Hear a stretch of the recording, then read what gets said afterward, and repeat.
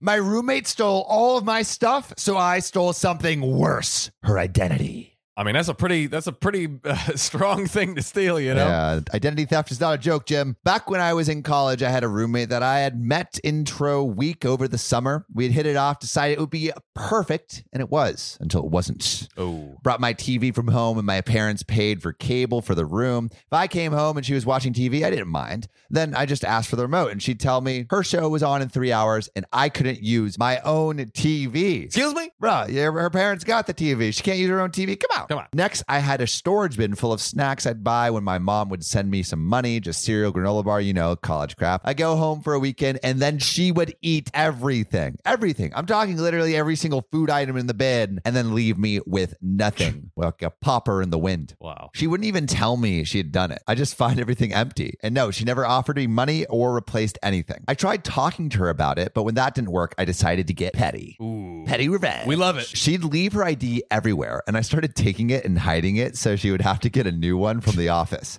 It cost $20 every time she had to replace it. I must have stolen at least $400 worth of her ID cards, and she never realized. She just thought she kept dropping them.